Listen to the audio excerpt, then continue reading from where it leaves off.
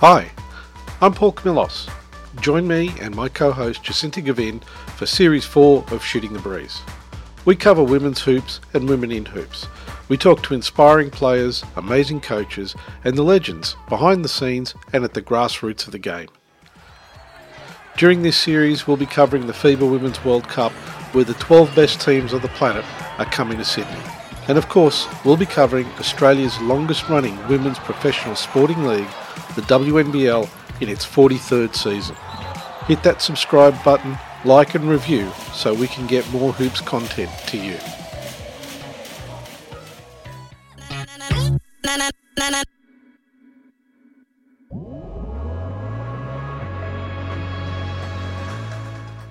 This week we shoot the breeze on some high-octane WNBL action.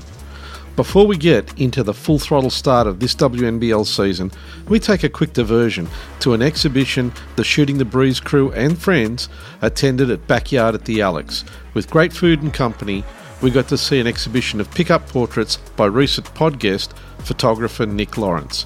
You got to make sure to check it out. Then we ride the proverbial highs and lows of the first two rounds of the best women's hoops in the country. There were eye-watering stat lines, gut-wrenching injuries, and in between those highs and lows, we saw young talent emerge across the league as teams look to gain an edge in a tough season. And there's lots more.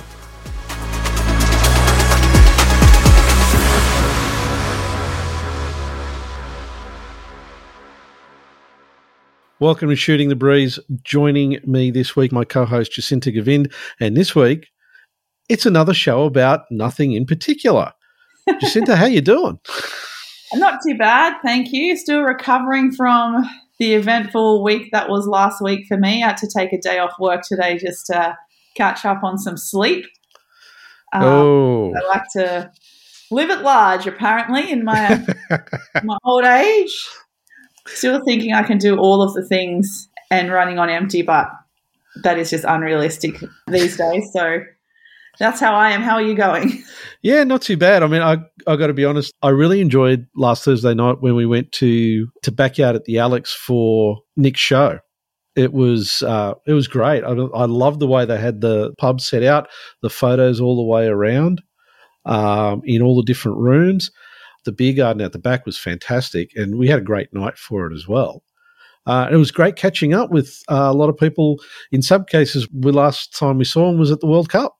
Yeah, that's right. That's right. All those weeks and a couple months ago now, that was the last time we saw people. But I guess for context, if people hadn't listened to the last couple episodes, our friend Nick Lawrence is a portrait photographer, and he launched his new exhibition called Pick Up People, which features portraits of basketballers from all around Australia and I think parts of the world as well, who play pickup basketball. And it's at the Alex in Alexandria, which is just a suburb in Sydney. Yes, and we did an episode about the exhibition and about Nick's journey to becoming a portrait photographer as well not too long ago on Shooting the Breeze. So that's the context. If you haven't listened to that episode yet, I highly recommend you go back and do a bit of a review. Absolutely. And don't forget, get down to look at those photos. It was kind of interesting. Just out of the blue, there was a guy who showed up to Nick's event. He's the father of a girl that used to dance with my eldest daughter. And I haven't seen him for like a few years. And he just rolled in, and turns out that that Nick was saying that Max actually helped him, when he first came to Sydney and got into photography. So it's a small world. Yeah, it sure is. Yeah, and I even saw some, because Nick, is spending some time on the Central Coast, and that's how we met at the Sunday scrimmage down here at Terrigal. And so it was funny that went all the way to Sydney to celebrate Nick's exhibition and to see the STB crew and some of our loyal listeners and friends, and then I ended up spending a lot of time just talking to other people from the Central Coast. So went all the way to Sydney just to talk to my friends from the Central Coast. But also probably one of the best cheeseburgers I've had in a long time. Oh, was it what? It was amazing. Wow. And I don't know if it was because I was also particularly hungry, but it was an excellent cheeseburger. It's still on my mind. Oh, yeah. Well, look, we all had cheeseburgers, and got to say, without a doubt, one of the best cheeseburgers I've ever had. In fact, we're thinking about maybe getting down there again this week for a cheeseburger. Yeah, and I think we kind of declared it as unofficially the new STV hangout when the Sydney Flames and Kings start doing some of their double headers. Yeah, absolutely. We'll definitely make that a stop. Okay, so we're 2 weeks into WNBL season. And I think one of the things that really struck me about week one was the scores of the games. It was just amazing, the number of 100-point games that we had in that first week. What do you think of that one? Yeah, I guess it always naturally, if you haven't watched the games and you're going by the score line, I think your first inclination is that a lot of defense probably wasn't played, or perhaps, defense from each team wasn't played at the standard or intensity that was desired. But at the same time, you had teams like Townsville who were just lighting it up.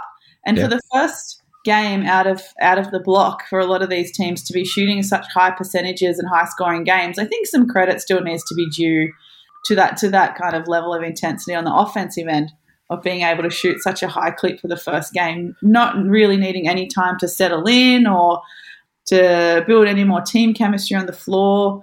I think that made it really, really exciting that there were such high-scoring games. But I think Sarah Blissards did go on the WNBL podcast with Megan Hustwaite to say that the Southside Flyers in particular were going to ensure their defense improved in round 2. Yeah. I'm not surprised by that. But, yeah, that Townsville game particularly was just astounding. I think it was it 104 points in that first game?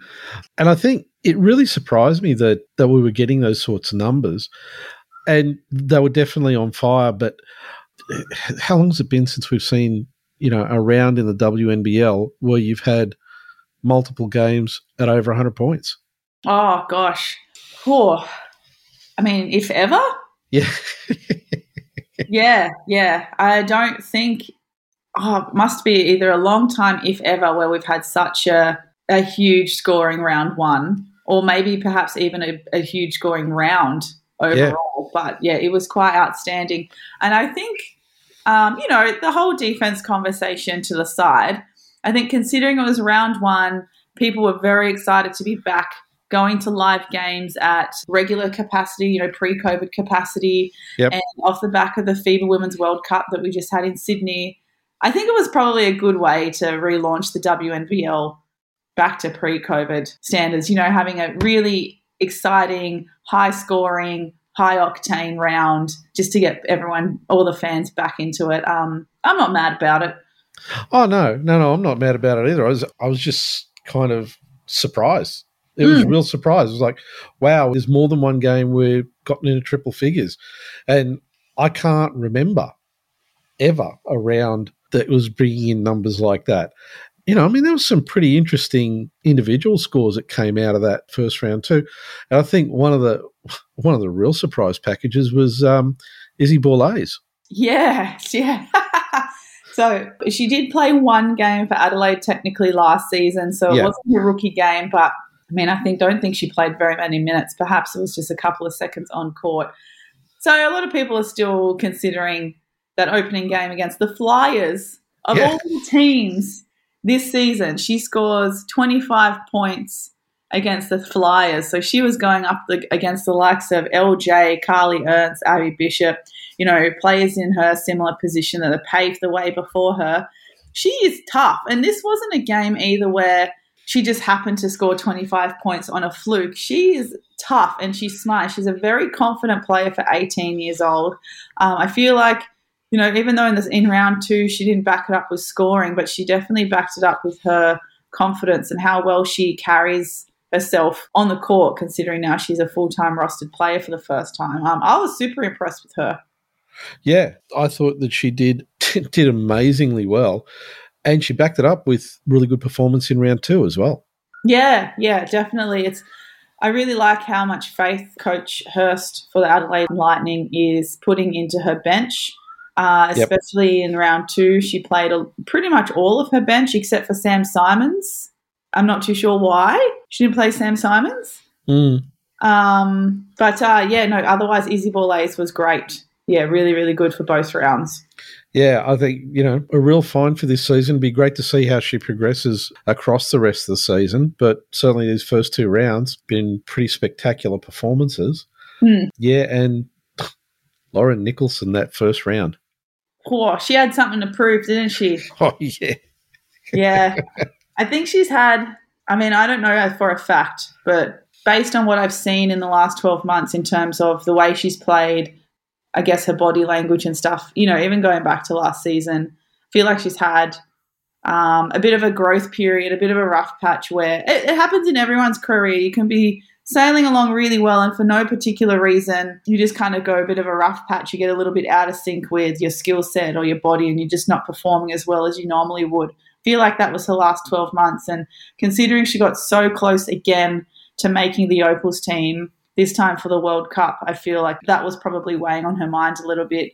But she came out with a bang, certainly something to prove in that first round, and good on her. I love to see it. I love to see her fighting back in the way that we know her, to do.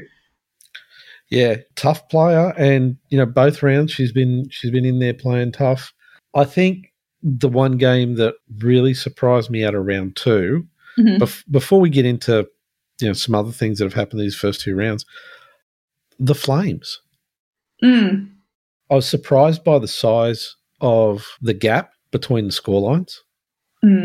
But looking at the numbers, it was really just down to that the second quarter. Everything else, statistically seemed to be reasonably close. So I got to say I was a bit surprised by that. Hopefully, that is the first game for the Flames. I think most other teams have played between 2 or 3 games. Yeah, that's right. So their first game was against Bendigo, and Bendigo had already, had 2, maybe 3 games already up their sleeve. And their first game of the season was away, so that doesn't help either. Yeah. But yeah, from the sake of the Flames, I mean, like you said before, statistically it looked pretty even. Quarter by quarter, you're right. It was very close, except Bendigo won the second quarter by 13 and the third quarter by 6. Otherwise, there was only a couple points in it in the first and fourth quarter.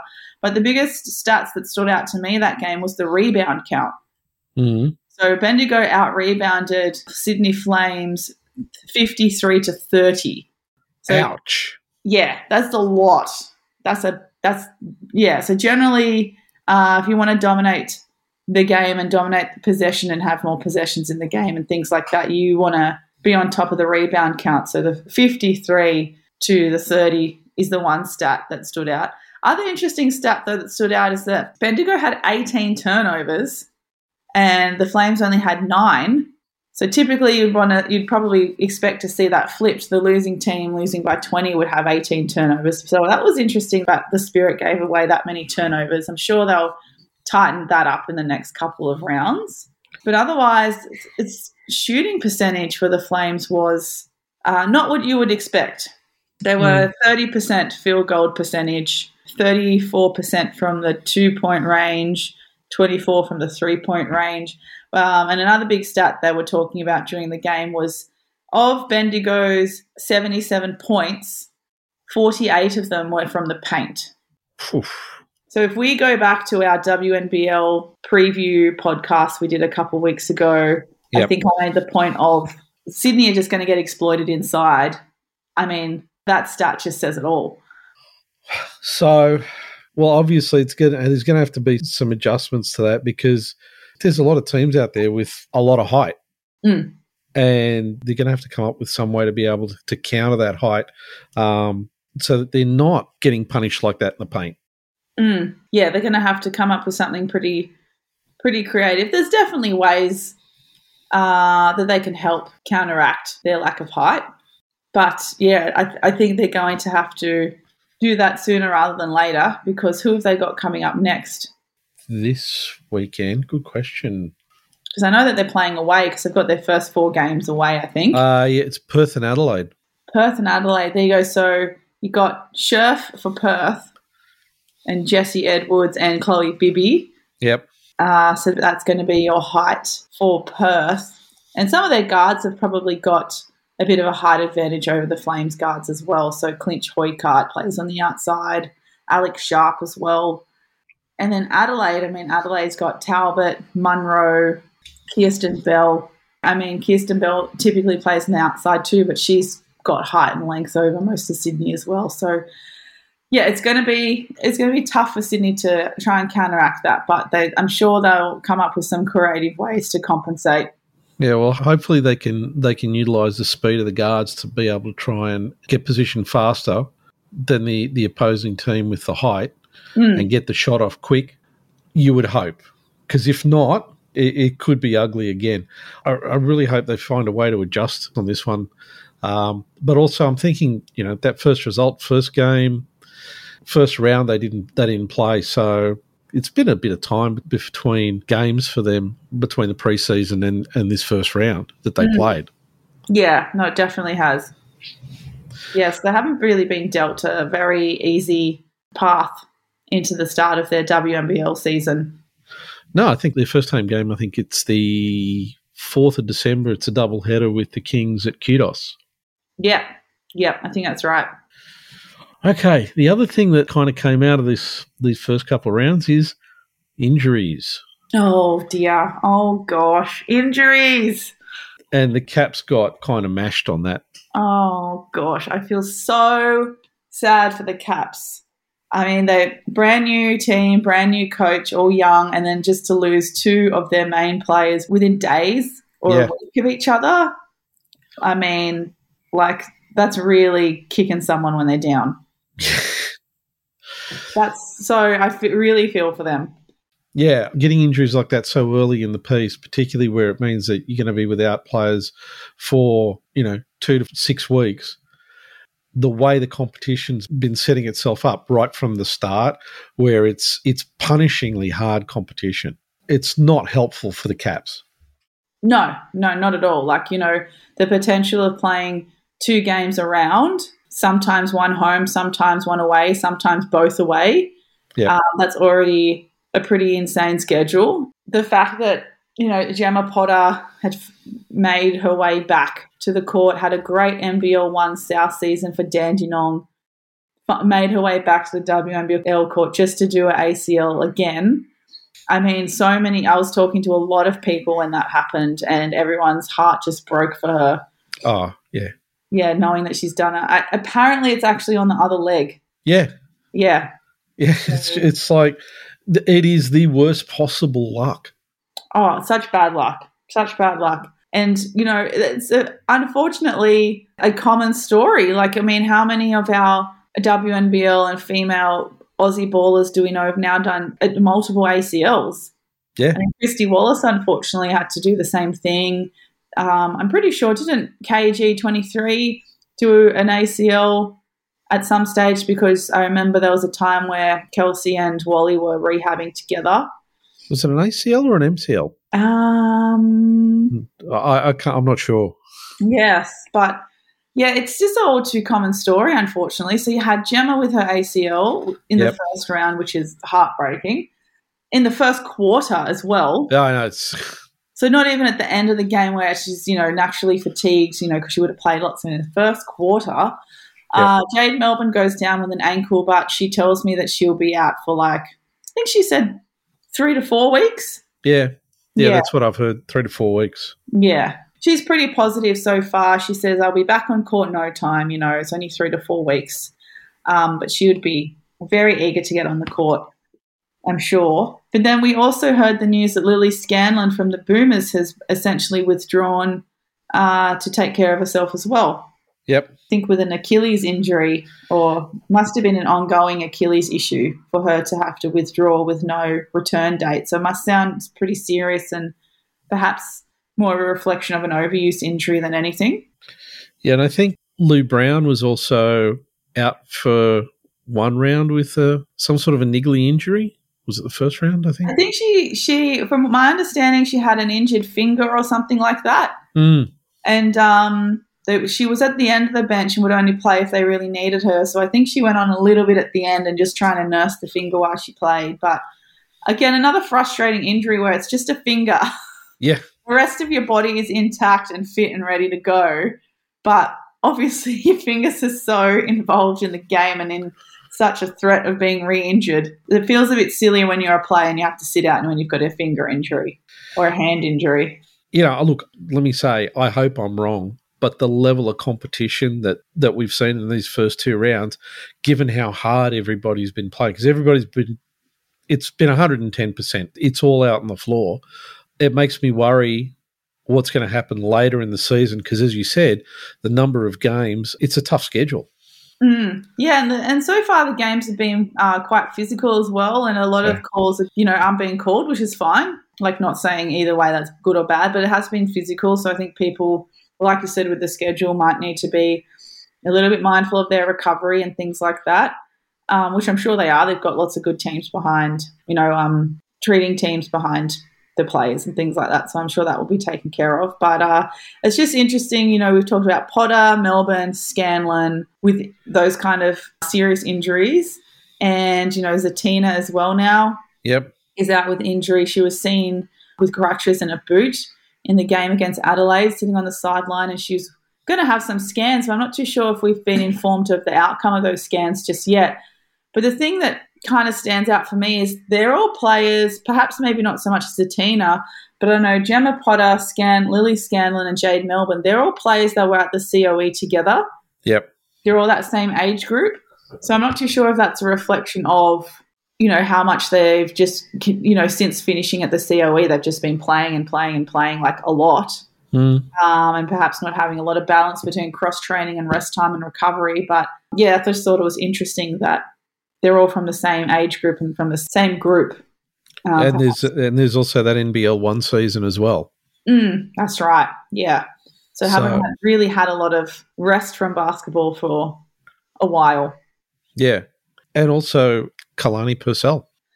Yeah, so this was quite a shock as well, and which is unfortunate. Announcing she's had to leave for the rest of the season for personal reasons. So before the season started, we had Talia Tupay say a similar thing as well. She was unable to then fulfill her contract at Caps for personal reasons. So, but the news about Kalani was quite a surprise. So we're hoping that she's okay, but big loss for the Flames, but big loss for the league as well. Yeah. Losing these players, losing the players obviously gives opportunities to younger players to come in, but the teams lose that experience, the teams lose those quality players, and it's going to affect the way the teams play because they've got to adjust to not having these people that they were expecting to have on the team. They would have built up a lot of their sets and rotations based around having those individuals available, and then, they're not. So there's going to be a lot of adjustments. So I'm guessing, that also is going to be affecting some of the performances that we're seeing at this early part of the season. Yeah, and with Purcell out for the Flames, that's another experienced, strong player under the basket that they're missing as well. And I guess we did see that when they played against Bendigo. As we already mentioned, they were missing some presence in the paint. But they've got Steph Bairstow now from Queensland coming in to fill in Purcell's spot. So it'll be interesting to see how that goes. So there's been a lot of movements and injuries and things like that in the season so far, and it's only just been round 2. Yeah, you think about everything that's happened, and then you go, wow, round 2 only. What's going to happen over the next number of rounds that we got coming down the pipe? What's going to happen? What are we going to see? How are things going to change? Look, I got to say, it's shaping up to be an amazingly great WNBL season. One of the other things I wanted to talk about, and I'd like to get your feedback on this. And again, I know it's early days yet. I think one of the things that's really impressed me is the performances that we've been seeing in terms of some of the coaching and the coaching staff. And it was one of the things that was really apparent in the last round is the way that the coaching staff and all together seem to be working as a unit. Because look, for some teams you see them and it's always the head coach that's really sort of calling the shots and, taking point. Whereas one of the things I've noticed in watching some of the games is it appears that the coaching staff for some of the teams seem to be working more as a combined unit. I don't know if you've noticed that or not. No, I haven't, to be honest. I feel like a lot of teams have generally done I don't know, maybe, yeah. I haven't noticed it, to be honest. I haven't noticed it enough either for it to be a difference either compared to other seasons. I think perhaps because I've seen, Veerley coach before, and I know the types of coaches that Veerley has worked with before. She worked with Gorry so much with the Caps as well, and I know that Gorry is also a very inclusive coach of, his assistants and getting their contribution as well. So perhaps sometimes if you were kind of an assistant coach, an emerging coach in that environment where you were expected to contribute or your contribution was, highly valued by the head coach, when you're a head coach, maybe that's the way that the same way that you like to adopt your coaching style as well. But I honestly haven't noticed. I think it's something that I'm probably more used to anyway, so I didn't really notice it to be much of a difference this time around. But it's good to see because there is a lot of different moving parts to the game and more all these different types of ways to measure statistics and outputs and things like that are becoming more and more of a thing. So you've got to kind of have a lot more of the coaching staff on board to make sure you kind of go over parts of the game with a fine-tooth comb. I know that even in some sports in America, like particularly in gridiron, they have a defensive coach and an offensive coach and then the head manager and whatever. And I know that in basketball, there are some coaches who are allocated, scouting for different teams rather than making the head coach do all the scouting. Then the assistant coaches will be responsible for scouting particular teams and bringing that to the table. I think Fleur, when we spoke to her in our episode, mentioned how she's responsible for scouting particular teams and things like that. So, I don't know. I haven't noticed it to be any different, to be honest. Yeah, it was something that was also mentioned during the Adelaide game, where the sideline commentary was that Nat Hurst would actually, in a couple of the timeouts, would actually leave it to the assistant coach to be talking to the team rather than her talking to the team. So it's kind of interesting, and like you said, the whole role of coaching is changing because there is so much to stay on top of. Now, you don't want basketball to get to the point where it is with gridiron, where you've got nearly as many coaches as you got players.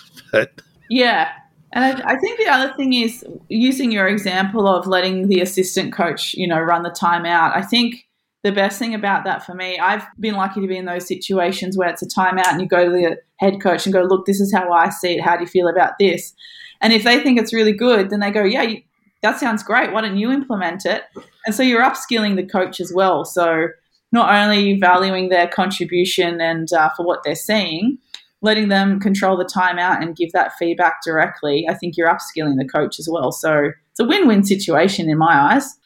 Yeah, I don't disagree. And I think it speaks to the maturity of the league now, and it's speaking to the maturity of the skill set that's being brought to the coaching staff for each of the teams, that's happening. And I think also it gives the coaches the opportunity that if they do see something that maybe somebody else hasn't seen or hasn't noticed, they got the confidence to be able to bring it out and say, hey, listen, I've noticed this is happening, and maybe if we could adjust against that move or stop this particular player, we can maybe get an advantage. And the fact that they're getting that opportunity, it's got to be a good thing. Yeah, no, definitely. So, what else has been for you something that you think is interesting that maybe nobody's really talked about in these first couple of rounds? I think there's been, because admittedly, I couldn't watch a lot of the games live because I was tied up with some other creative projects instead that clashed. Yep. So I'm still catching up on lots of the games. I feel like there were parts of the games as well, especially in round 2, where, Adelaide played a lot of their bench, and I thought that was great, even in a tight game that they had against Townsville. And then Bendigo managed to get on some of their bench in the most recent game against Sydney, and I love seeing things like that. But then you had Ruby Porter, who played the last 58 seconds in the game against Sydney. She is a young athlete who I think went to the COE and played for the Australian junior team. She was at the University of Nebraska with some other Aussies like Jai Shelley and Izzy Bourne, and then she chose to finish her college career early and come home. So she just had an NBL 1 North season with the Darwin Salties Then she got signed by Bendigo, which wasn't announced, which is weird. Yep. But she hit a 3. Like, I'm pretty sure that was her debut WNBL points in that game. She hit a 3, so I would have liked some more noise made about stuff like that. Maddie Allen as well, I'm pretty sure she hit her debut points as well in the WNBL for Sydney in the same game. She is a guard who played for the Spartans in the NBL 1 North competition. So little things like that. I mean, we already talked about Izzy Boulais. Little things like that. I mean, Amy Atwell is in the team of the week. Yep. Someone who I was super excited about. Chloe Bibby, who I was also excited about. She put up big numbers, I think, against, was it Bendigo? Yeah, I think she did. Things like that, where it's all these fresh, young Australian talents making their WNBL debuts and making an impact straight away, or at least having little wins like getting their first points within the first couple of rounds of the league. I reckon those kinds of things I really like celebrating. Going back on Amy Atwell and Chloe Bibby, we, had high hopes for them considering how successful they were in their college careers, and Amy Atwell having a taste of the WNBA with the LA Sparks. Mm. So we were very excited for them in our preview podcast, and I don't know, just to see them in the starting 5 and just hitting the ground running in a brand new league, brand new team. Like, I just love seeing that stuff. I'm really, really, really stoked for both of them for the way that they have come into this league. The danger being that they'll be too good and they'll be poached next season to Europe or something, but can't hold that against them. So things like that I enjoy seeing.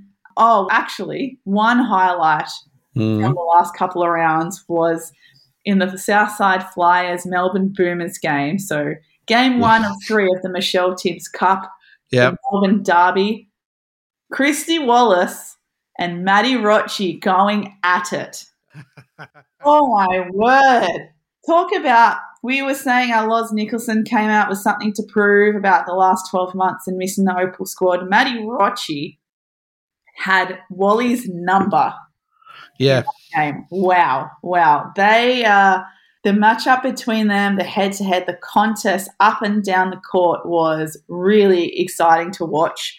Rocci did not back down by any means, and Wally didn't either.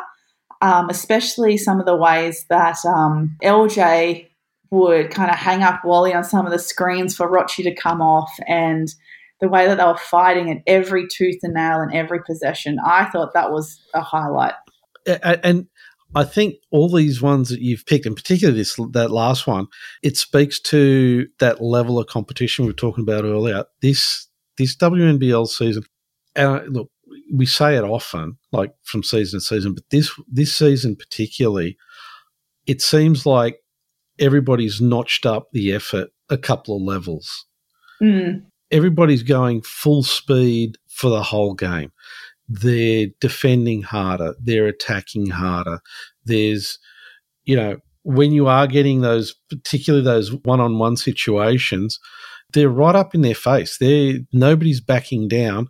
That particular example that you quoted, Maddie Rocci and Wally, it's just like, bang, it was there. It was a fight all the way through the game. Nobody stepped back. No, there was, no one was going easy on each other at all. There was no love lost. They were out for blood almost. Look, it says a lot of good things about the level of play that we're going to see coming up. But, I just can't see that level of intensity if it keeps up for the entire season. You really got to start wondering what's going to happen when you get, to the midpoint of the season. There's going to be some tired bodies out there. Yeah, I think injuries for sure. I mean, we're already seeing players injured this early, considering the schedule, the intensity, especially with some teams only really rotating in the first couple of rounds anyway. Some teams have only really played or rotated 7 to 8 players. Yep. And Graffy made a really good observation when she was commentating this weekend. It would get to points of the game where she's like, the coaches need to start thinking about resting people. So even the game against the Flames Bendigo game, it got to a point where it was very clear that the Flames weren't going to be able to come back and win. So Graffy made the good point of saying this is where you've got to try and rest some people. When do you take Maley off and Griffith and Kelly Wilson? When do you start resting them and putting your bench on? I think coaches this season are going to have to be a bit more conscious of that. And I think, considering injuries already, we don't want to get to a point in the season where, the teams are running a really short roster because of injuries. I mean, we saw that last season because of COVID. Yep. We don't want it to be the case this season for injuries. But hopefully some development players will get a shot, and hopefully some more of the bench players will get a shot. I touched on it before. The Adelaide game against Townsville, Sam Simons didn't get on the court at all, which really surprised me. I'm not too sure if she's injured as well, if she's nursing something. She didn't get on against the Boomers either. She was my, if the award was still Rookie of the Year, but she was my Rookie of the Year last year. And now to see her benched, getting, the likes of, and this is no disrespect to the other players, but getting the, Borlase, Batish, Brooke Basham, getting minutes before Sam Simons, I wonder what's going on there. So, let me ask you something, because I'm probably going to get some hate mail for this, but do you think that maybe the NBL 1 season should be maybe just a bit shorter to give the WNBL players who are playing in NBL 1 an opportunity to get a break before the WNBL season kicks off? I think it's going to be more around, the NBL 1 season is pretty long, and I know that the NBL 1 seasons in the different states start at different times and are run a little bit differently, because I think in North, some rounds at North you are up for playing 2 games a round as well. Ideally, it would be great if they could all start and end at roughly the same time, because that would mean organising NBL 1 nationals a lot easier, and more likely that the NBL and WNBL players would be able to attend nationals, because as we saw in the inaugural nationals this year, a lot of NBL players couldn't make it because they were getting in preparation for the NBL Blitz in Darwin. Yeah. So I have a feeling they're probably going to tighten that up. Trying to get everything to start and end around the same time. Obviously going to be tricky because every league has a different number of teams too. NBL 1 East is going to see, I think, 4 more clubs enter next season. Yep. I think it would actually come down to NBL and WNBL players are definitely in a position where they can negotiate their NBL 1 contracts and say, look, I want to play, but I've got to be mindful of, rest, recovery, work-life balance, all of those things. And if they're, prioritizing their health and fitness for their WNBL season, I think it'll just come down to negotiating that with whatever NBL 1 club they can. Because it's not like they're not going to get an NBL 1 gig. I think they're in a pretty good position to have those conversations and negotiate how many games they play, if they play finals, if they don't play finals, and things like that. I think for the sake of their health and fitness physically and mentally, it's probably a good position to be in if you can negotiate that. And not every WNBL player plays NBL 1 either. So I know that the likes of, I'm trying to think of an example. I'm not too sure how much Wally played NBL 1. I think she was probably associated with a South team, but I'm not too sure how much she actually played. Yeah, there's things like that where I just think it will come down to negotiation of contracts rather than shortening a season. Yeah, and the question will also be, if a WNBL club is signing a player for, a couple of seasons, will they put conditions on the contract to sort of say, listen, we need to make sure that you're fully rested and recovered before the WNBL season? Because the last thing we want is for you to roll in, get an injury in the first couple of rounds, which, is coming from the fact that you are playing at a high level all year round and you're not giving yourself an opportunity to just take that little bit of extra break to be fully recovered before we get into the season. Yeah, totally. And the other thing is, there are a whole bunch of other players that play NBL 1, and I think it would be a little bit unfair on them to shorten a season just to cater to a small group of players. Yeah, fair call. Yeah, so I think the shortening the season, you got to think of the majority in that sense. Yeah, so I think it would come down to the individuals rather than shortening a whole season just for a couple of people. And you mentioned the NBL 1 East. It's going to be rolling into its second NBL 1 season, and there's been expansion. Mm-hmm. What do you think it's going to do in terms of the pool of players? Yeah, that's a really good question because I know that there were some teams already perhaps struggling a little bit in terms of filling rosters and at least deep rosters. I suppose the teams that are re-entering, so from memory, it's Penrith, Hornsby, Sydney Comets, and the COE are jumping in. They're going to be on East, which, first of all, I'm glad that the COE are finally in a comp permanently. Yes. As they should be. They probably should be playing in South in terms of level of competition. No disrespect to East, but South has been a very well-established and highly competitive league for a long time. Yep. It would probably be in COE's best interest to play South, so I don't know why they're not playing South, but who knows? We won't get into it. I think I'm pretty confident that Sydney Comets, Hornsby, Penrith wouldn't have entered NBL 1 unless they knew they had enough players, and at least because going into NBL 1 is quite expensive for clubs. So they were actually 3 of, I think, 4 clubs initially who were quite hesitant to have NBL 1 launched in New South Wales initially, hence why they weren't in the inaugural season. I don't think they would have entered unless they knew they had the players to back it up. But the thing is, having players is one thing, but having quality players is another thing. So the thing that I am a little bit worried about, because I know that us at Crusaders have done it a lot in the past as well, they tend to rely too much on having the back end of the roster filled with the youth league team.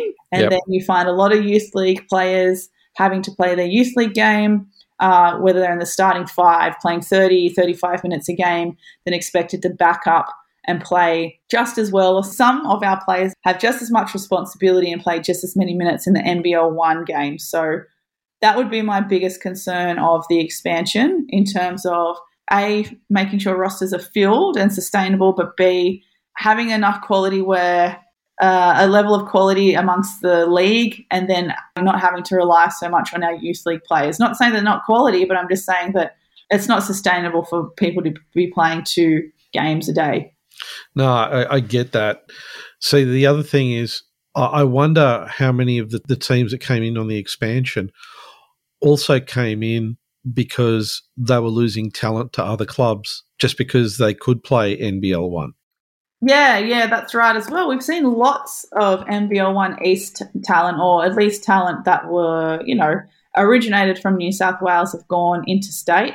And you're right, I think it was because they were seeking a better playing experience in terms of higher quality level of play, better club professionalism, and also being able to have the opportunity to be paid to play, have the experience of living in a rental with your teammates and doing things in the community and getting match payments.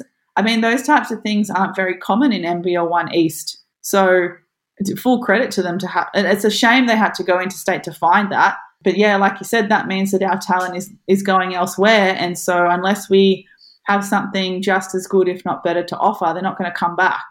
Yeah, so I think that would have also helped to drive some of the teams that were like, yeah, we're not sure we want to get in the first season, then seeing that they had club talent going elsewhere, which also meant that they would have been lost to those clubs for reps as well, means, hey, we've got to take that step. We've got to get back into it so that we can start bringing talent back.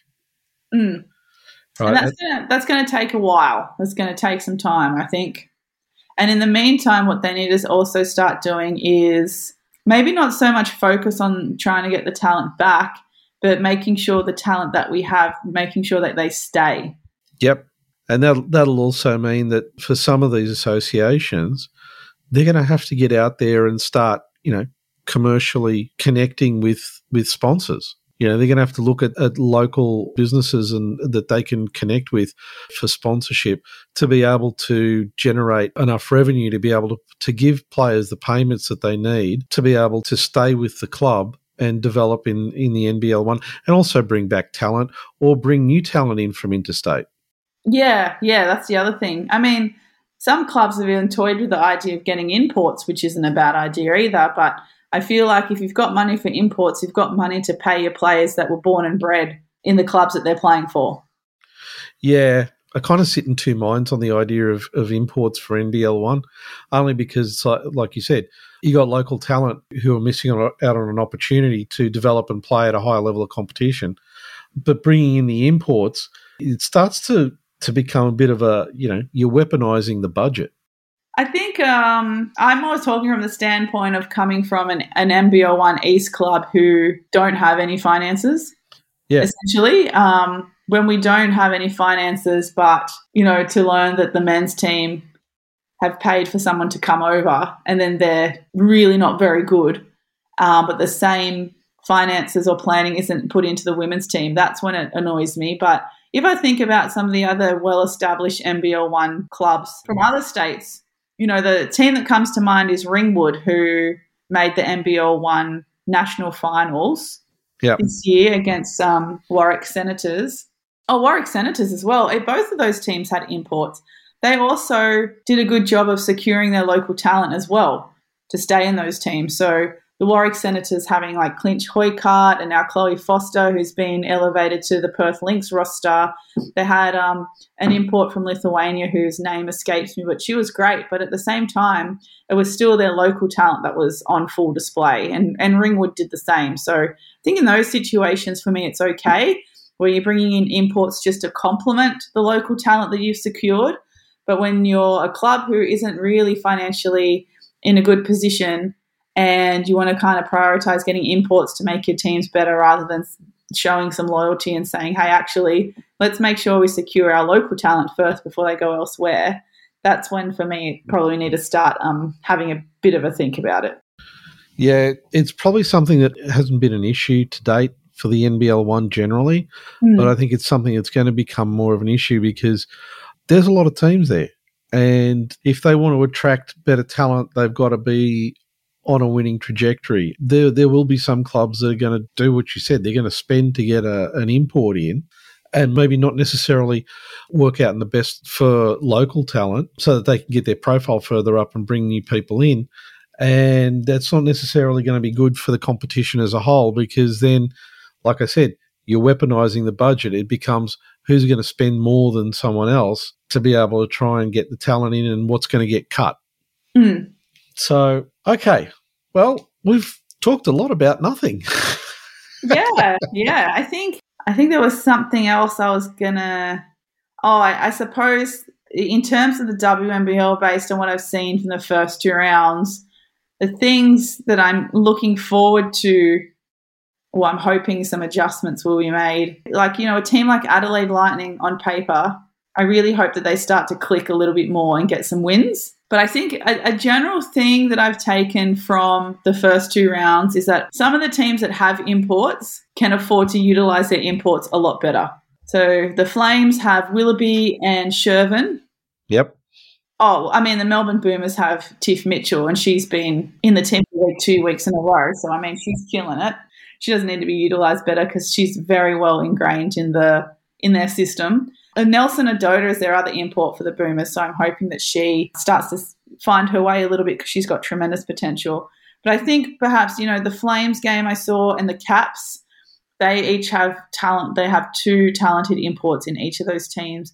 I would hope that there will be some adjustments made to get their imports more involved on the offensive end, especially when they're in a scoring drought. Have a go-to play of like, right, so-and-so is Cohen is getting hot on the short corner on the right side. We're running a play to go to her. These are her options. You know what I mean? Yep. Even when, what other game was it? The Adelaide game, Kirsten Bell against Townsville, she was lighting it up. She had like 3 threes. Yep. I'm like, let's go to that. That's obviously her strength. She's come in as a known 3-point shooter. When your chips are down, run a play for her. Get her hot, get her some more scoring options. It's just things like that I feel like can be utilised a little bit more as a whole.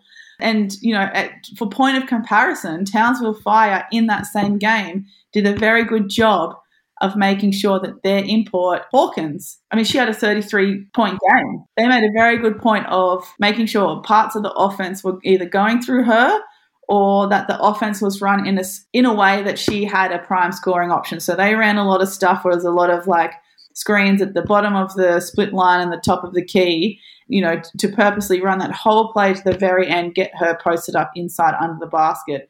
Just stuff like that I thought was really, really great from Townsville, and I would hope that some of the other clubs that have great imports like Adelaide, Canberra, Sydney can perhaps implement some more plays to get their imports more efficient on the offensive end.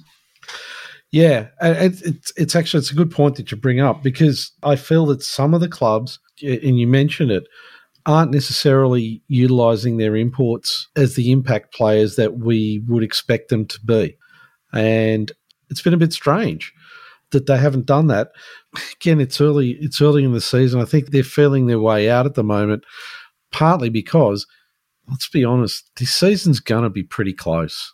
Yeah, and you're right. I mean, you always, whether it's WNBL, NBL, we've always got to give our imports that good 3-4 week leeway to adjust to the league, because the playing style and the intensity and the way the referees control the game is very different to overseas. Yeah. So you've got to give them that leeway. But at the same time, the best way to get someone involved and get someone used to it is run some plays for them. Like, run some plays for them, give them more scoring opportunities, give them more opportunities to explore some scoring opportunities. That's a great way to get them a little bit more involved, where they don't have to, perhaps rely on getting themselves involved in being, a good rebounder or creating their own shots off a one-on-one situation or something like that. So I just hope that, when the likes of Kirsten Bell is, shooting a high percentage from the 3-point line and you're losing a game, perhaps that's something you need to go to. I don't disagree with you on that. Okay, round 3 was going to bring some more interesting outcomes, I'm sure, and it'll be interesting to see how things kind of pan out over this next couple of weeks, particularly with the import situation, particularly those imports that may not necessarily be having the impact that, as I said, we would expect from them. And look, I also got to say, we got to thank Jimmy Smith from SEN for helping us out with Shervin's name. Oh, we just didn't know, and he had the opportunity to ask the question on everyone's lips. How do you pronounce it? Let us know how to pronounce it properly. I'm so glad, because I think on a couple of the games it has been mispronounced a little bit, and so I kind of was lucky where I'm like, thankfully, Jimmy and our friend Julian O'Brien from Hoops Capital let us know it's Shervin. Yes, it is. It's Shervin. Say it confidently. So that was their assist to us. It was very appreciative. But I think round 3, the game for me is going to be Townsville Flyers on the 16th, and that's probably the Flyers' first proper away game. That's on the 16th, so Wednesday the 16th, 5:30 in Townsville. I think this will be a really good litmus test for Townsville to see where they really measure up in the leagues this early. I think it's going to be still be highly competitive, but with Zatina potentially still out, I wonder how Townsville are going to go inside. Hawkins is going to have her work cut out for her again, so I'm really looking forward to seeing that. But that for me is going to be the game of the week, I think, the game of the round. Yeah, I'll be honest, I've been looking forward to that one. It's a shame it's a Wednesday game. It would have been an absolute cracker for the weekend, but hey, we'll take it. We'll take it, yeah. And the only other thing I want to say before we wrap up, in terms of predictions and things like that, we often like to create some conversation in our microcosm basketball community about who we think is going to win, perhaps sometimes go as far to say how many they're going to win by, just purely to create conversation with like-minded people and create some excitement ahead of the game.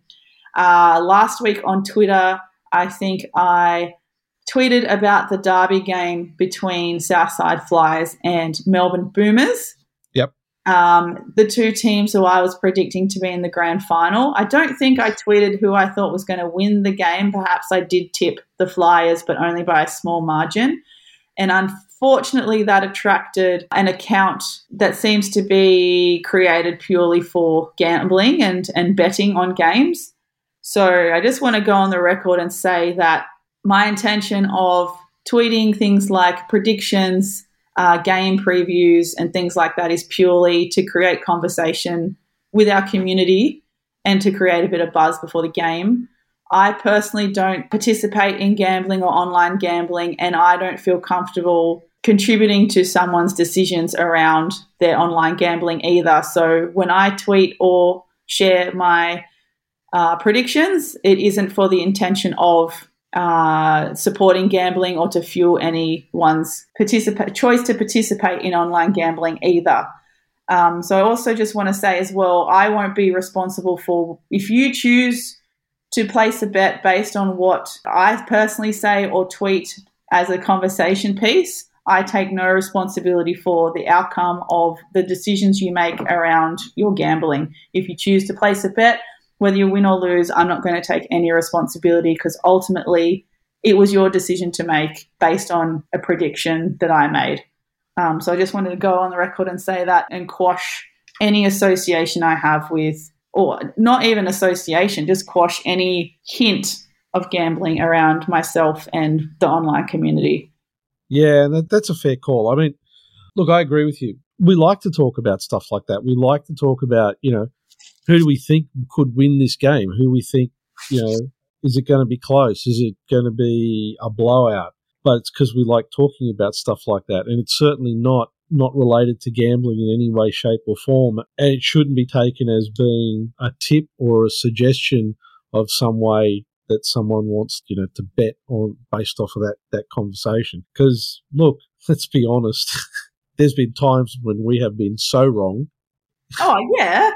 I'm pretty sure I've said lots of times my clothes don't fit because I'm eating all my words from what I say on the podcast that are wrong. Yeah, I mean, let's face it. Don't take what we say so seriously. That's right. I mean, let's look at the World Cup and how that was looking for a while there. Yeah, it showed that you knew nothing about basketball at all. I honestly went on so many different podcast recordings talking about the World Cup and predictions and players to watch. First day of the World Cup, everything I said had turned to dust. So don't take what I say seriously. But at the same time, if you choose to gamble, if that's what you like to do, no judgment from me if that's what you choose to do. I don't care. Do what you want. If you have the capacity to make decisions, then I don't care. You can do what you want. But I'm just saying I'm not taking any responsibility for your outcome, win or lose, based on what I tweet. So I just want to completely separate myself from it. Yep, fair enough. Okay, Jacinta, as always, it's been great having conversation, this time about nothing really in particular. And can't wait till we get together to record our next podcast. And in the meantime, have a great time. Yeah, it's great. Thank you. You too.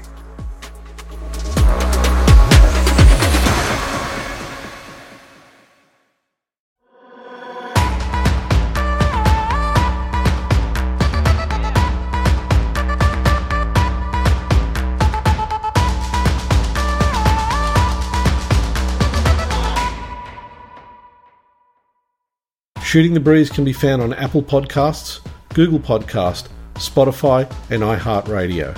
Don't forget to subscribe and share the podcast with all your friends.